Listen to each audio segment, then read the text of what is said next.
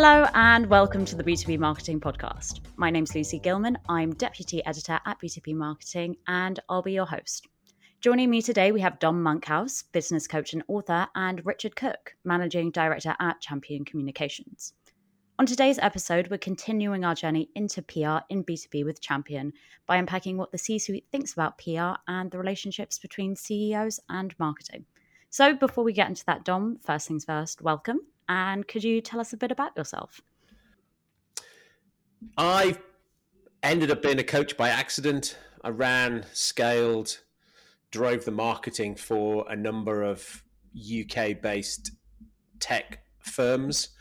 And then about 9 years ago, my youngest daughter was born at the time, and I thought I'd take some time out and do some coaching, learn some things. And I thought I'd get a proper job again, but then I realized that helping businesses scale was the best job I've ever had. So I've been doing it now for nearly 9 years. And along the way, I've written a couple of books, and we do a weekly podcast, and we send out a weekly newsletter to about 6,000 senior business leaders around the world. Amazing. And Richard, same question. Could you tell us a bit about yourself, your role at Champion, and a bit about the research that we'll be talking about today? Absolutely. Thank you very much. So I'm Richard Cook. I'm the founder of Champion Communications, and I began my career in sales and learned very quickly firsthand how difficult and how valuable it is to have trust, validation, credibility, and obviously awareness when it comes to actually starting, nurturing, or closing a deal. So I moved into public relations and have spent the best part of 15 years really helping B2B technology companies grow, making it easier for them to sell more by generating primarily third-party endorsement, whether it's journalists, analysts, awards, speaking opportunities, all those things that just help make the proposition more tangible for the B2B technology clients that we work for. We did this research because I really believe that public relations is a tool that is not being exploited to the full. We started with the hypothesis that it's not really being fully understood as a business development tool. I think it's sometimes seen as air cover or noise or just something that businesses feel that they have to do. But we experience a lot of new briefs whereby the client doesn't actually have the intent of using it as a business development or even a sales enablement tool. We wanted to unpack that, understand what's going on, and find out ways in which we can make it easier for the prospects and clients that we're working with to really appreciate and exploit the value of earned media and public relations as part of their business development process. Amazing. And so I'd like to start the episode by talking about the relationship between the CEO and marketing when it comes to PR. So according to the study, 49% of senior marketers find it awkward discussing PR with their CEO, and 42% find speaking to their CMO really awkward. So Dom, why do you think that this number is so high, and what do you think are some of the common challenges that marketers face when it comes to talking about PR?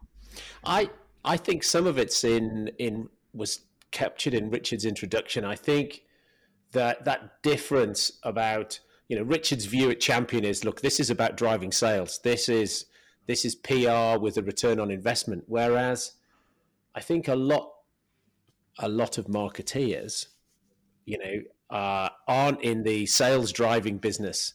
They're actually in I'm doing my niche marketing thing, and actually doesn't necessarily need to drive sales. Could see how you'd fall out with your CEO about that. Your lack of performance in that area might make you nervous. And then I think people are just thinking, if I bring up PR, maybe it sounds soft, maybe it sounds woolly. There have been many occasions when I've driven a business as the CEO or managing director, and the only money I've spent on lead generation is PR. And I think, I would definitely be in Richard's camp, which is, if you're not doing PR, then you are probably either not directly driving sales that you could be driving, or you're probably undermining the other lead gen efforts that you're running. I think that's really interesting. I was very excited to be able to have Dom on this podcast with us, because I've worked with Dom when he's had the marketing hat on, he's had the business leadership hat on, and he's also had both hats on. So I think he has that rare perspective of being able to see both sides of this debate. I think PR is really, really personal. One of the first things that tends to happen when we send some coverage across to a client, the thing that tends to be the first response, if there's ever a mistake, it's never about the messaging or it's about the tone or any of the messages. We get the most immediate call is if the CEO's surname is spelt incorrectly, because this is really personal. Everybody's watching, family, friends, peer groups, colleagues, your next employer. It's a very, very personal thing. And I think that within that dynamic, you've got a PR team that could be external or internal that are going to be subordinate to the business leader. And you've also got often a lack of clear objectives. So, for example, Don mentioned sales. Sales are the core driver for many of the businesses that we work for. And yet measurement is done in terms of share of voice, it's number of clippings. It's not connected to bottom line revenue. So you've got this really murky environment whereby the CEO is both the servant of the PR program as well as the person who's signing off the check. He's also under pressure, or she's under pressure to perform very well in a very public space. I think it is a perfect storm for an awkward relationship where clarity can really make a big difference. I was just thinking, you don't want many of those calls. You're going to look a bit crap very quickly if you keep spelling the CEO's surnames wrong, Richard. Completely. I resolve responsibility for that because often it's the sub-editors that maybe are dealing with a complicated surname or job title.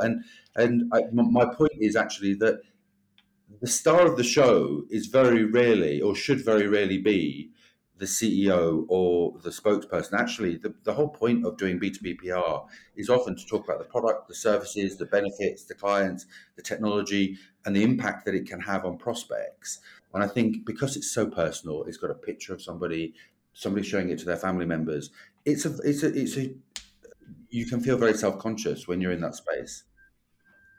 I once had a PR firm call me about, I want to say 3 times in the space of 5 minutes, because he changed his mind twice about the use of an Oxford comma in a press release that we published.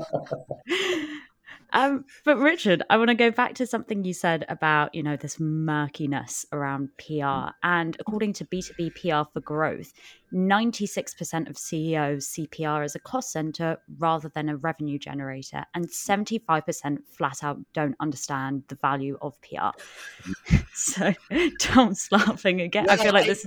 Well, I'm going to jump in ahead of Richard, only because, you see, in so many times I've been in businesses, and I mean, Richard will know this. I'm thinking about some of our time when we worked together at Pier 1, and one of my colleagues would say, "Ring Richard, we've got a press release to do." And the press release would be about the product, and it would be dull as shit. Right. And so I'd give this to Richard, and Richard's like, "What do you want me to do with this?" And so we'd go like, well, we'll just put it in the bin and we'll tell them we did it, and like, nobody will notice. Because so often what people are doing is they're thinking about, we'll write a press release about our dull product, and then we're disappointed that nobody wrote anything positive about it. It's like, well, really, you got to get better than writing the dullest press releases on the planet if you want to get coverage. I mean, it's much more than that. That isn't our normal PR strategy, by the way. What, put it in the bin? But that has happened, absolutely. And actually, I think that the thing that's alarming about this is that when you ask marketing directors what percentage of their new business leads have been enhanced or improved or supported by public relations, 75% of them say that actually their new business leads have been enhanced one way or another by the use of public relations. So there is this mismatch in terms of the CEO sees it as a cost center, but actually it is contributing to the bottom line. I think that's because we're measuring the wrong thing. As an industry, for years, the industry has been talking about share of voice. There was a period when it was advertising value equivalent.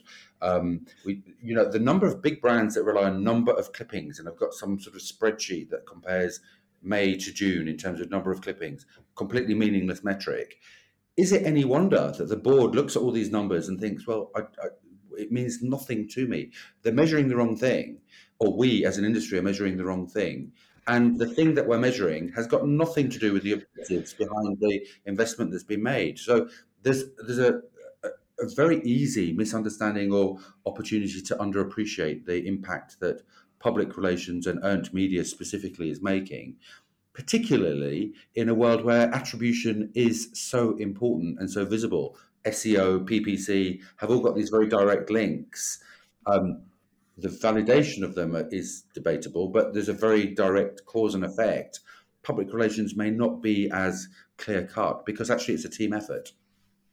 So what's the right way to measure PR? If we're doing it the wrong way, what is the way that marketers can measure PR and, reduce that murkiness around it and get C-suite approval? I mean, that's a great question. I mean, Dom, do you want to go first on this, or do you want to start on? You can go first. Thank you. Well, we start when we're working with any client by really understanding who do they want to sell to, speaking closely to the sales team, understanding the role that public relations is expected or needed to have within that business development process. Is it about starting new conversations? Is it about nurturing those conversations that have already started? It could be both. Is it about supporting the closure of deals? Again, that can be incorporated into it as well. Or is it about keeping a relationship alive after a deal has been done? Because of course, there's always churn at the buyer side. So understanding those objectives and then measuring the impact that coverage is having is a vital part of that process, so that ultimately the marketing director can turn around to the board and say, look, 60% of our deals have been, according to our salespeople, supported by or initiated by or been made easier or accelerated as a result of the work that PR has been done. It's about joining the dots between the business development team and the marketing team. Sometimes we walk into a new client and we'll ask the marketing department, when we take a brief, we always want to speak to the sales team.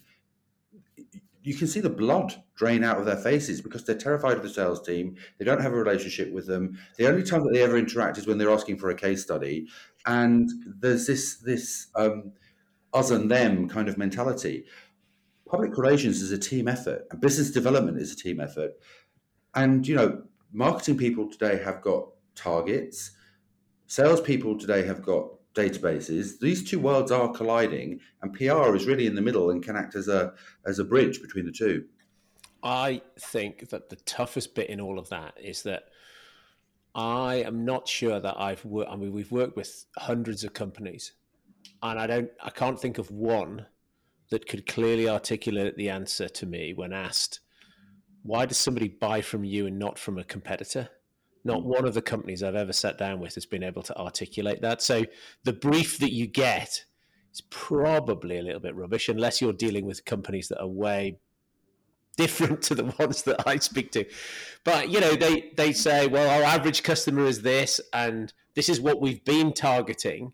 And then I say, yeah, but, if you position yourself in a way that you've got maybe up to 10 competitors, and that maybe you've got something like 2,000 targets, talk to me about what they look like. And I think PR's got an amazing position in this, which is when any one of those prospects goes looking, it's just so that they can clearly see the bullseye and that they as a customer, a potential customer or client, are in the middle of it. And yet so often companies are just, why are they buying from us? Why are they not buying from us? They just really don't have that clarity. So the messaging that you get to deliver is probably not as sharp as it could be. I think that's absolutely right. And, the best stories that we ever come up with are always as a result of the meetings, not with the marketing people, but with the salespeople, the people who are making those calls, having those meetings, getting that rejection, and also getting that success. They can tell me what's interesting about a business. They can tell me why somebody's buying from them or why somebody's not buying from them.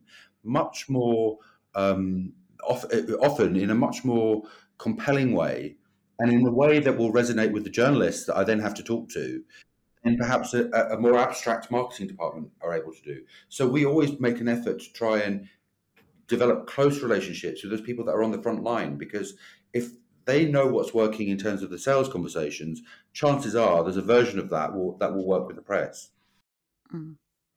Amazing. I just want to go back. So throughout the series, something that's come up time and time again is the sense that PR is kind of seen as a nice to have rather than a need to have. I think we've spoken it on every episode that we've done so far, and I imagine we will for the rest of the series. But Dom, where do you think this misunderstanding of PR comes from? Is it just down to measurement, or are there kind of other factors at play? I think it fits in with that, with, you know, what's marketing's role. And I think that we've got, particularly in the world I've worked in, which is sort of high margin, recurring revenue, technical services, is, you know, I've got two core, if you like, customer groups. I've got my employees. I want them to see whatever marketing we do and think, I'm glad I work here.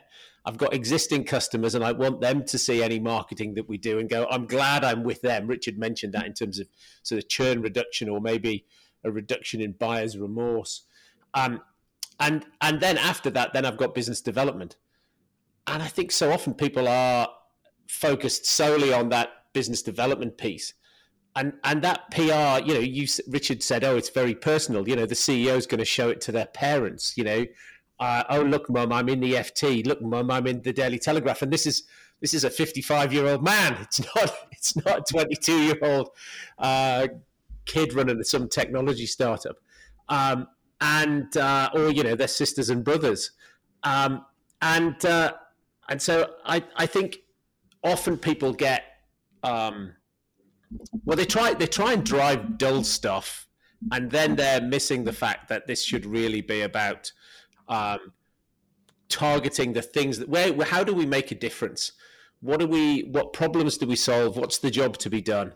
And I think if you can get into that, then PR has a role around, not a soft and fluffy role about branding.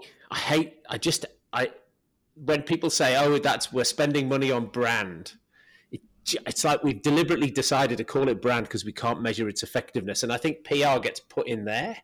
I think it needs to be taken out of there, and we need to say, if we're going to invest in this, how do we get a return? And then how will we measure our return? And Richard suggests, you know, looking at the deals that the salespeople are doing and saying, which of these deals are being influenced by this PR? Now, as you also said, there's often a gulf between sales and marketing. So I don't think that's an easy thing to do, because most of the time the salespeople, if you question them, would say marketing are doing nothing useful to drive our ability to close and win deals. And so if you can get them to say anything positive, it's worth having that, because it closes the gap, as well as the fact that it might drive some sales. I completely agree with what you just said. And I would add to that, I think that you could move B2B PR from brand and marketing, where it does have a benefit, but actually if you moved it and started to view it more as sales enablement, I think that's a step in the right direction. The other thing that we do is we make it very, very easy for our clients' business development teams to be able to access and find and share coverage that has been generated by the business.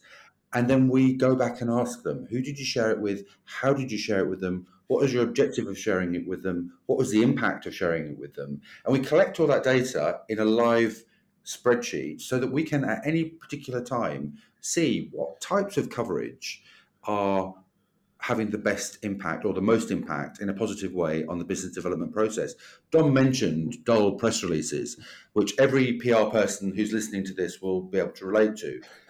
One very, very good way of being able to demonstrate the things that are working is by asking the business development people, what did you use of all this dynamic catalogue of third-party endorsement that we've got here? You've got 10 pieces of coverage this month. Did you use any of them? Did you share them with any prospects? What happened?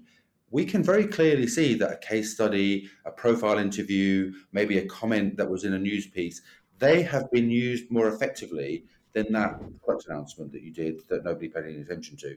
That means that you can make the program more efficient, more effective, just by gathering that information. And it shouldn't be about noise. And I think one of your question originally was, how do you stop it from being nice to have? Strip out the noise, strip out the fluff. Stop doing the air cover stuff that doesn't make any difference, and focus on the things that your business development team are finding useful when it comes to generating revenue. One of the other things is when you say product announcements, my recollection is when we looked at what had we got coverage for at Pier 1, 65% of the coverage we got was around the culture and the type of people we hired, which underpinned the fact that we were a business that was in the service business. And so it was about, we are a service business, and if you're critical IT, if you want to put your critical IT somewhere with a company that cares about service, then the PR we did was about bolstering that. It helped us hire the right people, which was great because we couldn't deliver the service without them. But it also, so that's sort of an intangible element of the product mix that we were able to just keep going on and on and on and on about. And I think that also, I remember one of the first announcements we did with you, Dom, when you were launching Pier 1 in the UK, was the Foxtrot Oscar bonus, where you were offering to pay people thousands of pounds to leave your company if they were not committed to delivering the kind of eye-watering customer service that you became known for. That was a personality-driven piece. One could, it was very much led by that image that we had of you with loads of wads of cash in your hand, and I think we got on page 3 of the Sun at the time, which was. But I don't think at the time you had an office. I think that this was before you had any customers, any office. Already, we were able to, with that prospect-centric kind of message, talk to employees, potential employees rather, as well as establishing your business as being one that was going to be committed to eye-watering levels of customer service. And it was very difficult for the board that were in Canada, first of all, to read this, because the Foxtrot Oscar bonus to a Canadian audience sounded a lot more racy than I think it does to the UK. But it was very obvious that this was about driving the business forward. It wasn't air cover and fluff, and it wasn't about a widget. It was about, this is the mission, the vision of this business that you can do business with. Well, and it also, what it did is I think we got in the Metro and the Sun. We're in all the national papers with it. And then what happened is we got a load of follow-up other journalist interviews on the back of that, where people said, these journalists said, well, I'm going to come and get a job with you, and I'm going to get my £2,000. It's like, if you could get a job here, it's like as if you just apply and somebody hires you. You actually have to get tested, and we have to prove that we want to hire you. You've got to have the right attitude and aptitude. And so it was really good. It was a really good piece. And from time to time, people still find it on the internet. So the other thing is about the longevity of this stuff. That was a long time ago, and yet you can still search for it and find it. Yeah, absolutely. It seems to me it's all about making your PR work smarter, not harder, to use a very cliched saying. Yeah, you have to do that in the UK because there's such a limited amount of media available, even with the advent of the internet. High trust media is still as scarce and as precious and as sought after by big brands as it has always been. I am biased, but I think that the British PR industry has to work a lot harder than those on the other side of the Atlantic, because we just don't have that parochial, regional spread of media. So our stories have to be more impactful, more consequential, and more useful to the reader fundamentally. Amazing. And just kind of to go back to the board and wrap up our conversation, Dom, what do you think are some of the ways that marketers can really go about changing the perception of PR at that kind of like C-suite level? And do you have any bits of like tried and tested wisdom? I made this mistake last time we recorded. This is becoming a reoccurring thing. I just should stop saying it. Do you have any bits of methods? Yeah. Do you have any bits of advice and methods that you can pass on to our listeners? I think if you're trying to persuade the board to, well, frankly, if you're the CMO and you've got a great relationship with your board, you won't be trying to persuade the board of anything. You'll just be showing the board your results with some regularity, and they'll be letting you get on with it. But if you are in a position where you're trying to change your mix, I think it's to take the wisdom we've had from Richard today around that you're going to spend money with a view to drive new recurring revenue, and that you're going to engage with the sales team, and you're going to track the things that you do in the future so that you continually do more and more of the things that in your marketplace with your sales team are shown to be effective, and that it's part of your business development spend and not part of just some sort of brand or air cover or nice to have thing, that it's about driving revenue. Even the clients that we work with that are growing 100% year over year are always looking for new things to drive revenue, and so I think it just fit in perfectly into that segment. Amazing. Well, I think that's the perfect place to leave it. So, Dom and Richard, thank you for taking the time to join me today. And to our audience, thank you for tuning in. To find out more about B2B PR for growth, click the link in the description box and make sure you tune in every other week as we continue our journey into PR. So, thank you and goodbye. Thank you. Bye-bye. Thank you. Goodbye.